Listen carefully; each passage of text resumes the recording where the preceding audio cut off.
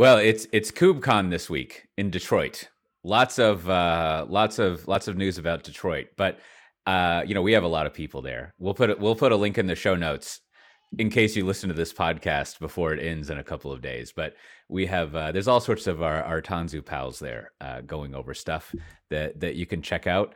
And you can even, if you want to, you can go, I saw, and request a meeting, which I think, boy, I wonder how that works out. That must be fun to have a page where you have meetings requested just from like anyone, I guess. But we have several talks there, and I think they already had Backstage Con on Monday.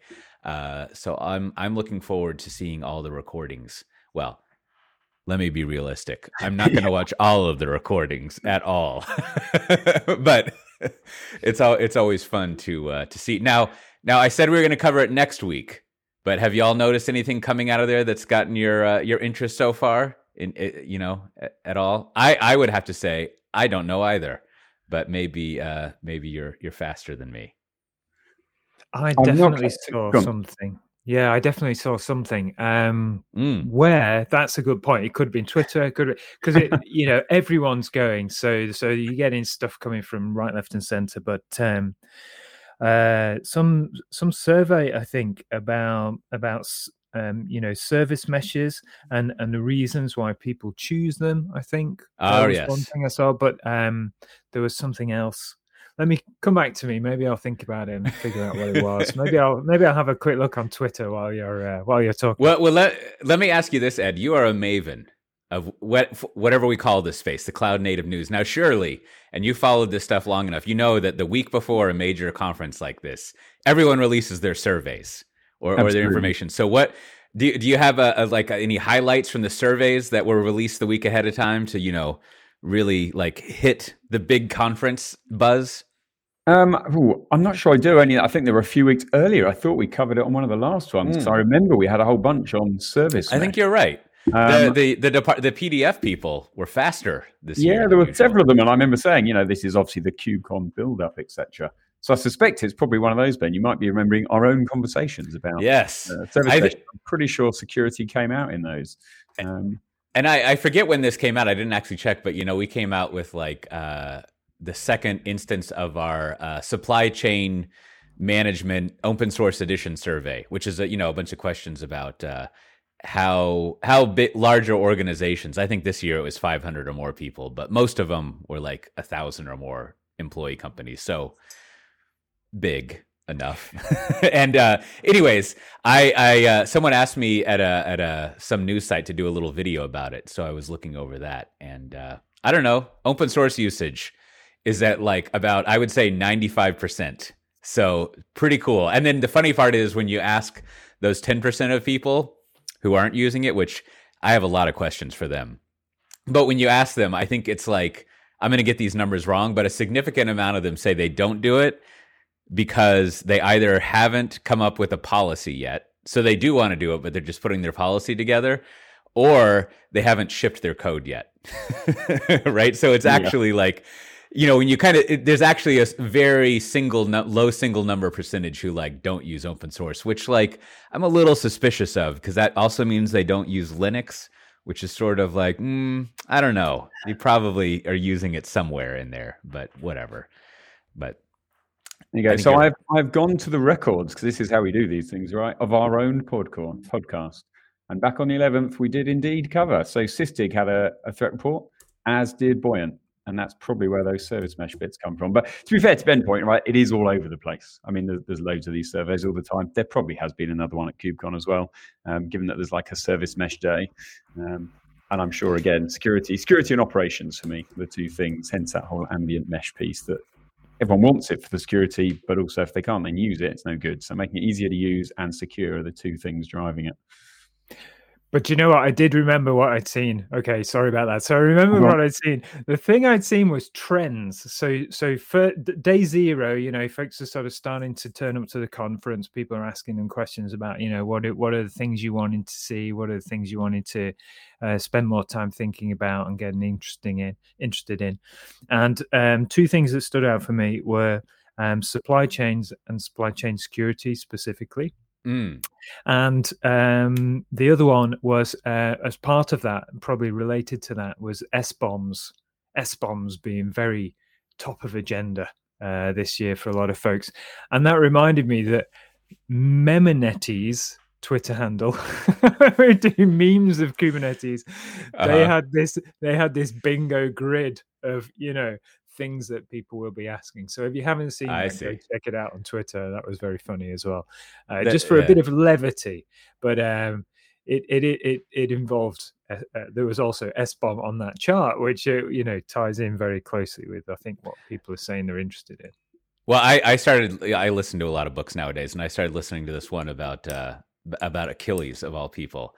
And so now Memonettes, like I was trying to remember which Greek king who was fighting the Trojans is that, and I'm not sure that's one. Well, we'll see if a Kubernetes comes up, King Kubernetes, and his Patrokinetes probably is the name of his son or something, but we'll find out. Well, speaking of conferences, so in about a week or so, over a week. Don't worry if anyone's listening. I actually have it in my calendar and my flights are booked. I know when it is. I just don't have it in my mind. But I'm going to be at Explore EU, and I have a talk that I'm looking forward to with some of our friends from Mercedes, Thomas and Roland. Thomas has keynoted at both the CF Summit and Spring One recently. And we have another one of our colleagues, Darren. Somehow we're going to pull off a 4-person talk, but I think we've got it made. I think we'll do it. I've been taking what I call the microservices approach to giving a multi-person talk, which we are very decoupled. We've got little components, and we've minimized the decoupling. The decoupling?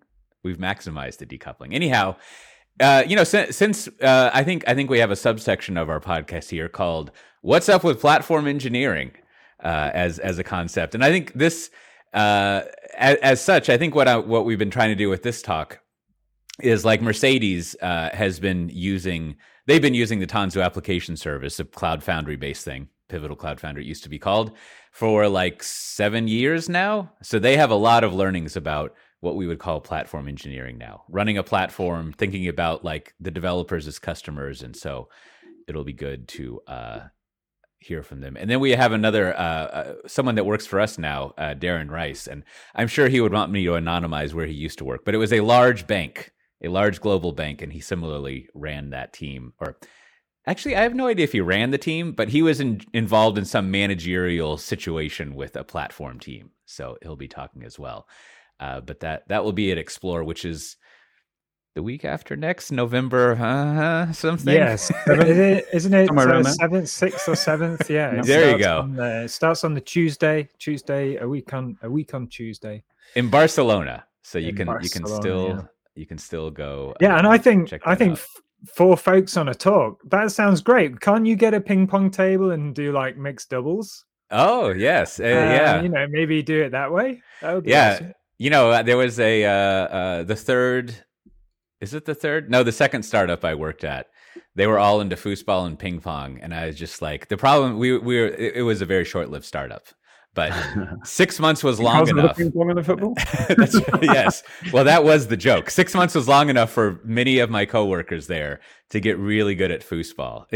I don't know if you ever have this effect, but like they got so good that I was just like, no, I'm not going to play with you. Like I am not interested.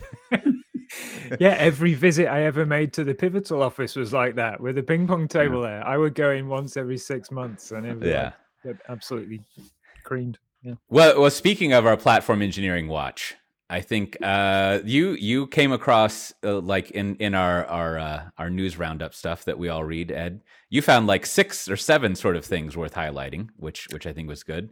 I picked out 6 or 7. I think I probably found about 50. Exactly. There's lots of them, but in particular, there's a working group at the CNCF. What's going on over there? Yeah, well, I guess it's everything coming round again, I guess. I've got a question for you really related to the fact you've been talking about this for 7 years and why it seems to be coming back round. But I read that and just thought, right, it's a solid thing, right? There's a certain amount of buzz. There's a load of blogs. People like to talk about the buzzwords. But when you get a working group going, then it's a definite thing going forwards, right? Standards take years to form, all that kind of stuff. So I saw that, and actually they've been talking, this working group, since late 2021, I think, and have sort of seen various trends coming, right? GitOps, operators, pipelines, these things they were watching and saying, where do they fit? How can we work with them? And they were originally around app delivery. And they'd sort of been watching and saying, so there's all this stuff that's come up for automating the creation of infrastructure. And there's all this tie-in to applications, but there is a gap between actually making it work together. You could now spin up all your infrastructure automatically, but does that automatically provision with the apps? Is it tied to the apps? All that kind of stuff. And, it's an interesting way of seeing it, because they've been two camps previously, right? Two different teams, all that kind of stuff. And again, it all ties into DevOps, cloud native. So it's interesting that they're now looking at how can you do that. And, they're including Backstage, Crossplane, Dapper, a whole load of things, which are all very much sort of the now, shall we say. So it's going to be interesting to see how that sort of ties together, maybe from a more structured perspective. Yeah, I'm eager to put it on the pile of things that I really should read, that I'm looking forward to reading, that will not be read in a timely fashion. But no, it was fun because I was reading through the kind of the post on it, and it looks like they have a good optimistic take on pulling all this stuff together and kind of figuring out what's going on there. And I was thinking and there's some section in it called Kubernetes for everything. And I was thinking, all right, maybe what we can start calling platform engineering is DevOps for Kubernetes. I think that's what we're talking about here. And I'll see if that sticks and isn't too much of a jerky way of phrasing it. Because, I'm trying not to be the old man yells at platform engineering type of thing here. I think there's maybe something exciting to do there. So why do you quickly, this is just me being generally curious, right? And hopefully the audience find it interesting as well, but why do you think it's sort of come around again so much? Given that, you have been talking platform as a product for 7-8 years, it's everything Pivotal did. Why is it coming around again? Is it just because there's so many more tools and that Kubernetes is a new platform, so everyone's discovering it all over again for Kubernetes? Yeah. I have two theories, and one needs to be informed theory. My first theory is that, so speaking of surveys, well, whatever. I won't back it up with data. There's plenty of charts. I don't know if it's data. There's lots of charts that show that basically, Kubernetes is hard for developers to find value in, to use, basically. And so I think, but then also what you see in the surveys is like 3 years ago, operations people were kind of struggling to stand up Kubernetes and do things with it, right? Because it's hard to install a cloud, basically, and then not only install a cloud, but install a layer on top of a cloud, whatever. So I think I'm not going to say everyone has that figured out, but that's figured out well enough that it's not as big a deal as it used to be. And then you're my funny little story on this is all right, so you do all that work and then you have a blinking cursor. That's what you've done. Or as people our age would call it, a dial tone, which I don't think anyone knows what that is anymore because there is no dial tone. And so so we should stop using that metaphor in tech unless we're talking to veteran IT people.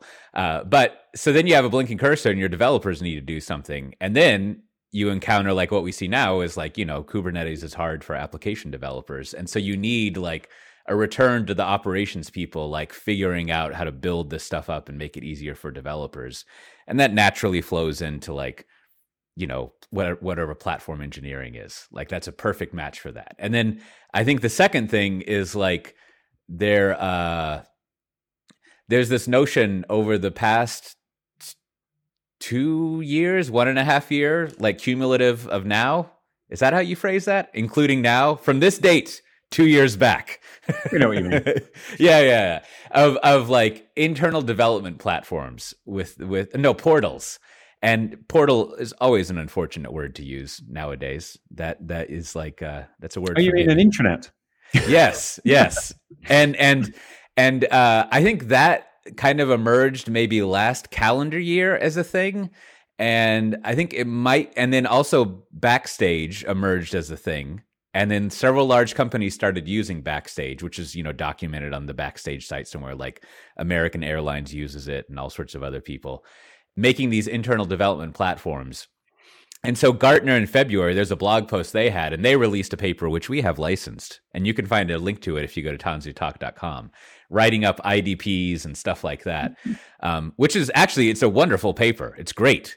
Like, all Gartner papers are wonderful, but this one is wonderful in the sense of it's actionable and like detailed and like has screenshots of American Airlines things. So it's interesting and informative, not just like, whatever. There's all sorts of audiences for Gartner material. It's good stuff. So that came out. And then I haven't looked at the funding history of this, but you have like Humanitech, and I forget if Ambassador does this, but there's a couple of startups that have like really good DevRel people and probably really good tech marketing people. And they have just, this is probably a family-friendly podcast, so they have just marketed the crap out of this idea. And then eventually they rolled it into Platform Con, which was in July. And then so if you go look at the people who are in Platform Con, it's all the DevOps crowd, the crowd that's the DevOps, some SRE people, the crowd that's been there. And so it's almost like, that was a comfortable new like umbrella to put things under.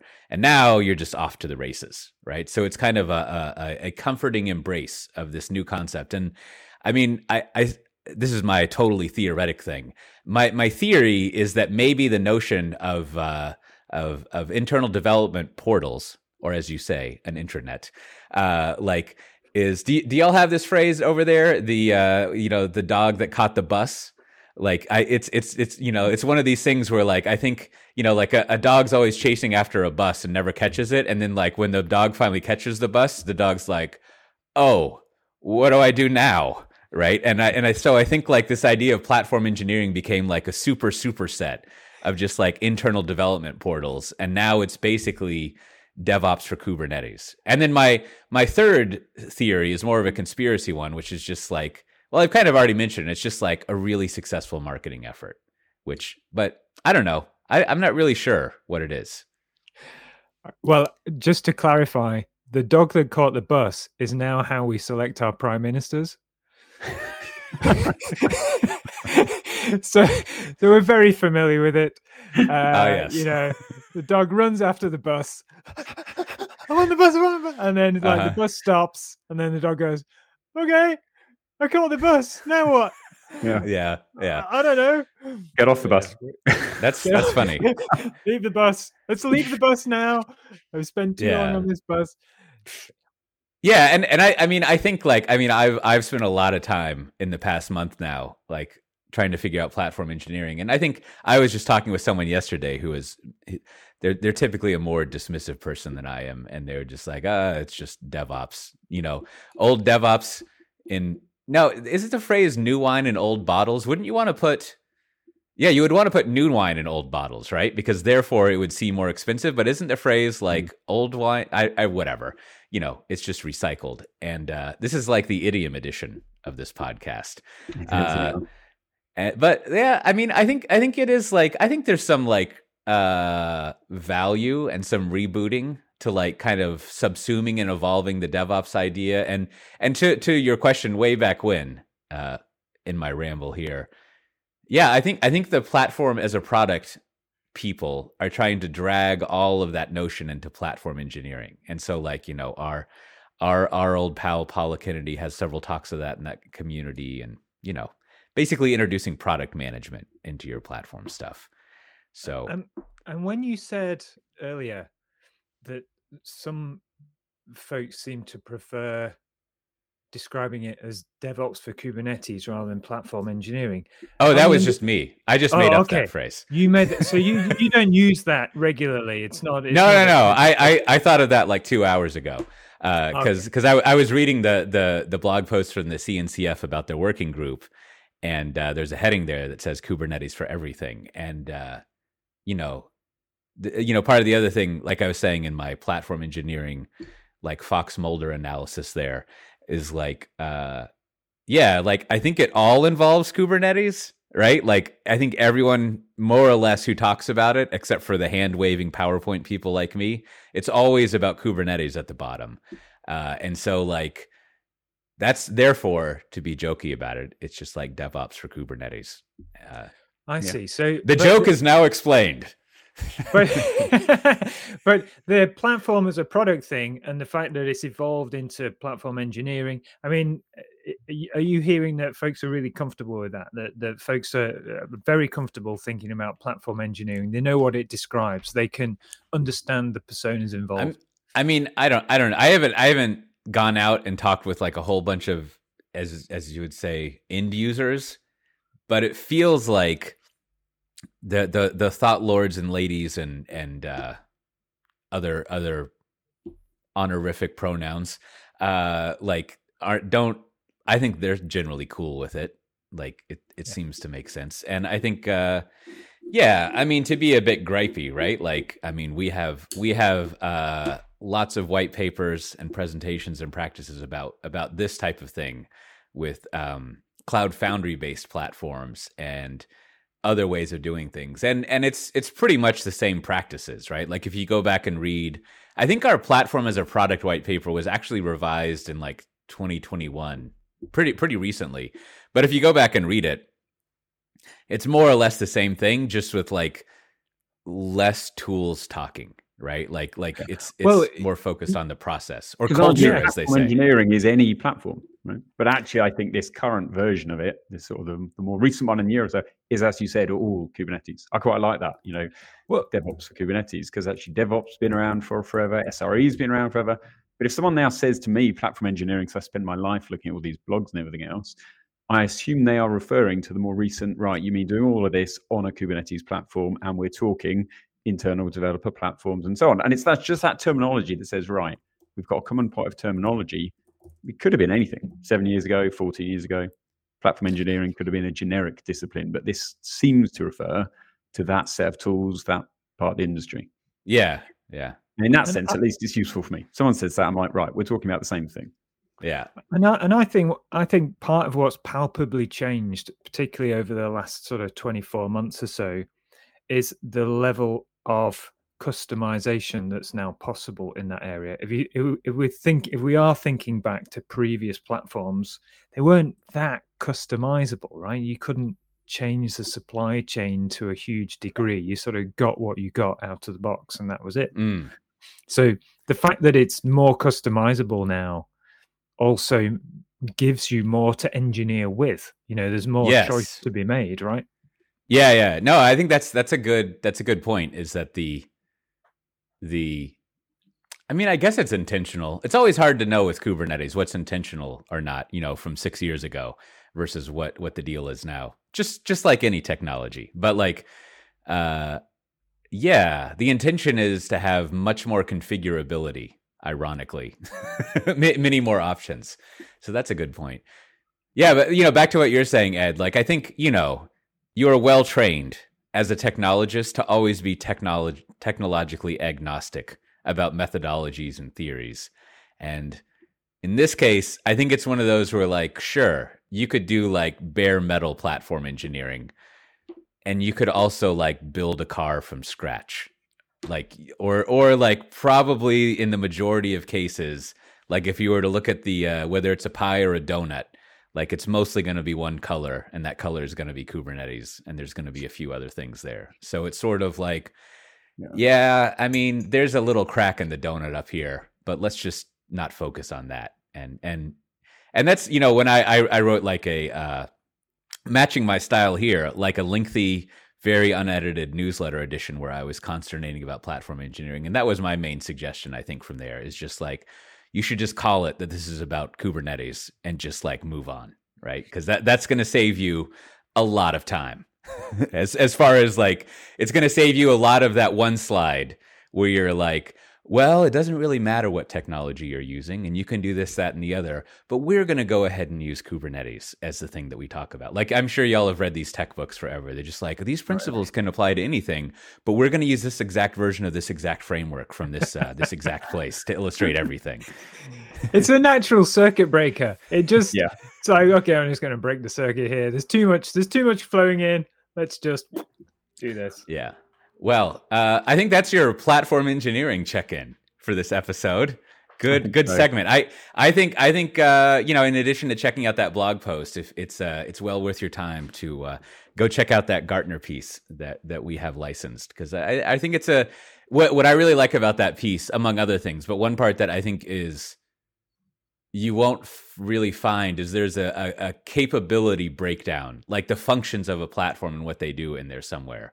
And the only thing that comes close to that is like, Charity Majors had that post a couple weeks ago where she has a table, and those are two good artifacts, kind of like listing things out there. But if you go to tanzutalk.com, you can find a link to that, or just search for like Tanzu Gartner internal development platform paper, and maybe it shows up. Who knows? Well, also, since last time, Google had their big conference, and I think, I forget the exact number, but I think, and I really like this blog post, so I'm not making fun of it, but I think they had 143 cloud-related announcements. Now, 10 or 12 of those were customer references and partnership announcements, which I also appreciated. In fact, I sent a message to one of our people who kind of is involved in that. I was like, ooh, we should do this style for our conferences. I mean, even if it's 143 things, it was one sentence on each, and it was nice. It was a good post. But what were you two most interested in from there? I'll start with you, Ed, since I know you've actually looked over things. Yeah, so I was, viciously enough, I guess, focused on their sort of cloud native side of things, right? I mean, it's always interesting when you watch these big ones, because there was Google Cloud Next, but there was also Microsoft Ignite. And both conferences obviously cover the whole gamut of the cloud, which is just, like you said, a huge amount of stuff. And there's tons of it of which I have absolutely no knowledge. Even though I'm a techie guy, it's, when they get into the depth of either AI or ML, some of the low-code platforms, I don't know them enough to really know what the announcements are about, whether it would matter, how much they are. But certainly for the cloud native stuff, they had some nice intros on Anthos. So kudos to Richard Stroter, who did I thought a really nice demo of how you can use Anthos, and it was the perfect blend of sort of some technology and how it affects the actual business and a use case, and tied together sort of a bunch of their products. Was just very nicely given presentation. I actually liked the whole way that Google Cloud was put together. It was all quite clean. I didn't see any big celebrity endorsement sections, a load of things that are sort of bugbears for me. And it just seemed like quite a nice, here's this thing, it's nicely split up. So their keynotes tended to be, here are 10 things you need to know from 10 different product managers maybe. And each person would give one pitch. I predict, and they made some prediction about what would happen in 5 years, then tied in their products to what Google were doing about that. But it made it really quite easy to absorb things. A bit like you said, they've got a post saying, here's all the things we announced with a sentence each, right? I can scan those, and there's a link to more detail for each one. And incidentally, Microsoft did the same thing. They've done that for a few years. They have a book of news. And if you actually don't catch the conference or you don't have time, you can just go to that one blog post. Everything that gets announced is in one place, and it's got links to dive into everything else. And it's so nice. Yeah, because I want to consume all that stuff, and I'm at you. I think I will watch every session. A lot of them I don't, but I do at least want to scan that list and go, right, which ones do I definitely want to earmark time for and make sure I do watch? Just instead of having to try and trawl 15 different sources or RSS, one post, there it is, job done. Yeah, I mean, I suppose we do a little bit of this here. But like every time I see our internal wrap-ups of things, I always think, oh, we should just publish that. I mean, minus the confidential information that we want to keep to ourselves and the hundreds of people who receive the email. But nonetheless, like it'd be a good newsletter to stitch together a lot of the work that you do, Ed. And then also we have another thing that's like the weekly roundup of all the content we produced, and that would be a hell of an email. But it sure would be usul to have all of that out there. There is always a lot. But the other thing, they released a new security thing, going back to that service mesh, and this isn't service mesh related. I don't actually have the actual name. Let me see if I can get up the blog post, but it was Software Delivery Shield. There you go. A nice enough name for it, I guess.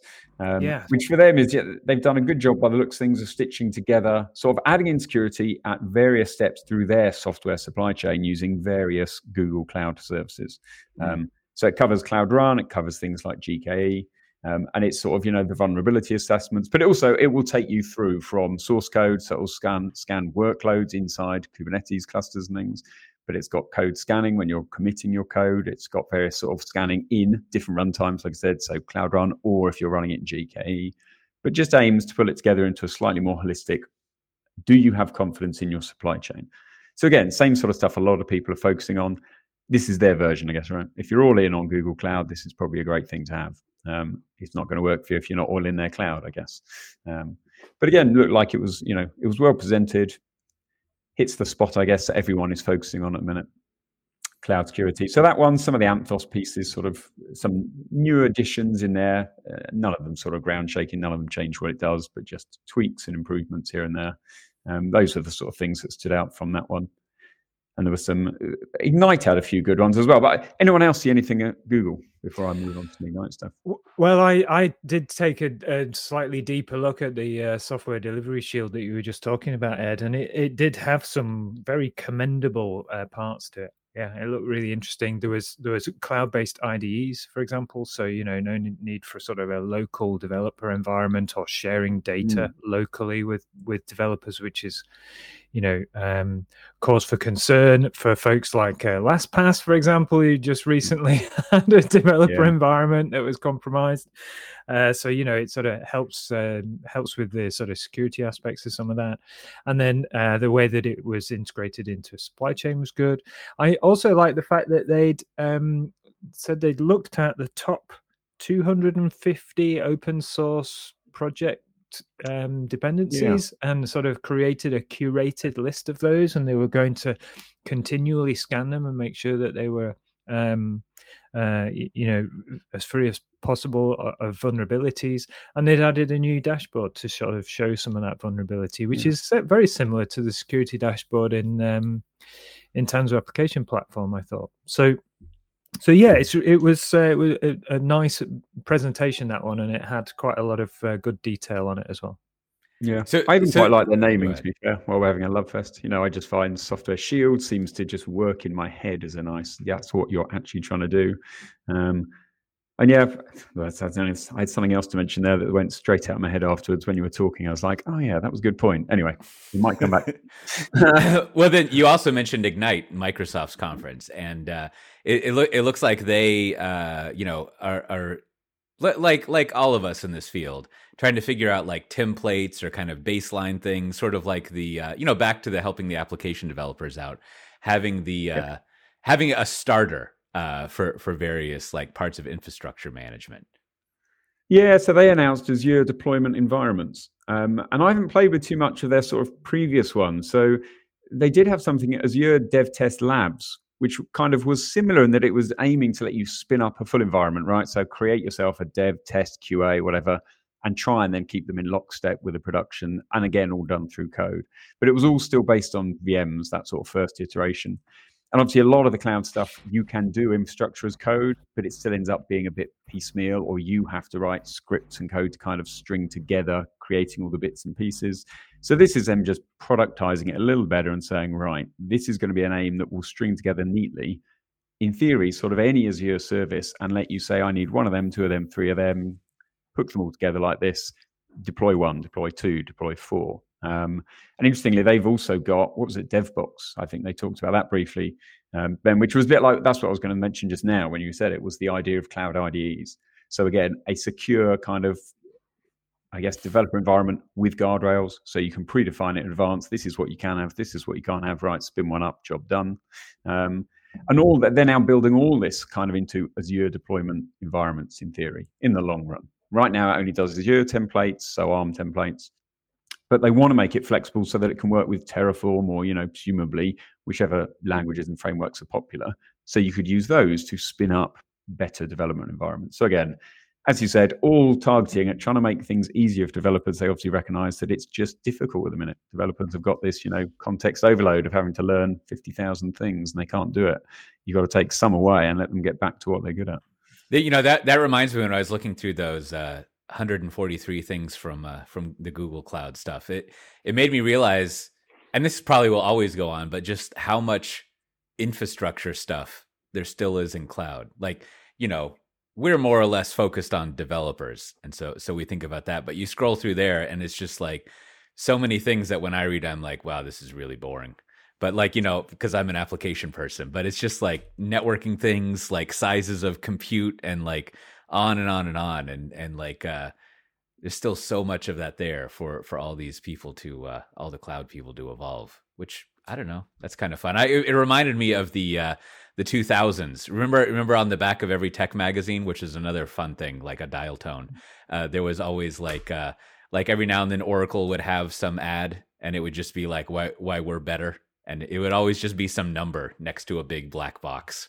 And I always looked at those and I would just shrug, like I don't know what's going on here. It's this one goes to 11, I guess, is the story with this, but it's lots of infrastructure stuff scurrying about all the time.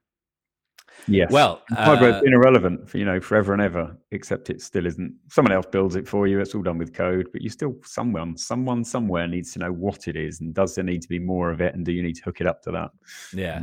That would be a fun like little 5 to 10 minute pep talk to give to like beleaguered operations people. It should just be like, look, every time something comes out, there's tons of infrastructure stuff. You're still there. Someone's got to figure this out. Like no one, developers aren't going to know how to use that and how it be cost effective. They still need all the old stuff there. Well, as a reminder, we December 6th to 8th, we have Spring One coming up in San Francisco, and I haven't prepared an awesome talk to go over, but I did get a little preview of like what we'll be doing in the keynotes, and there's some fun stuff in there. That's a great, encouraging way of getting people interested, don't you think? There's fun stuff in there. Are you going to help? Paying lots of money for that for a bit of fun. Better than your PlayStation, folks. That's. But there'll be lots of great application development stuff there. A lot of, as we called it in this episode, and is being called platform engineering talk, and then plenty of also just managerial executive case studies. But if you go to spring1.io, I think 100% of the talks are now posted, and you should check that out. And if you want to register, which you should, you can use the code COTE200 to get $200 off. Come check it out. It should be fun. Folks should be there on the day that they announce Spring Boot 3. Really, I mean, it's going to be a moment, because Spring Boot 3 brings some pretty big changes and improvements and features that people have been asking for years, particularly around native image and how to integrate native image. It's going to be a seminal moment, so you're going to want to be there. You're going to want the T-shirt, right? And there's always a T-shirt somewhere, so you're going to want the T-shirt, I think. Yeah, for sure. All right, well, that's it for this episode. If you want to get the show notes, links to things we mentioned, download that Gartner paper that goes over, as I think we can also rechristen it, developer intranets. You can go to tanzutalk.com and find the show notes for this episode, and click on that and download them and enjoy it. And with that, we'll see everyone next time. Bye-bye. Bye. All right. Well, that was good. I'll end the broadcast here. Goodbye, people watching the stream. Bye, anyone who's watching. Or the video. Enjoyed yourselves. I'm sorry I didn't look at the chat. I should have looked.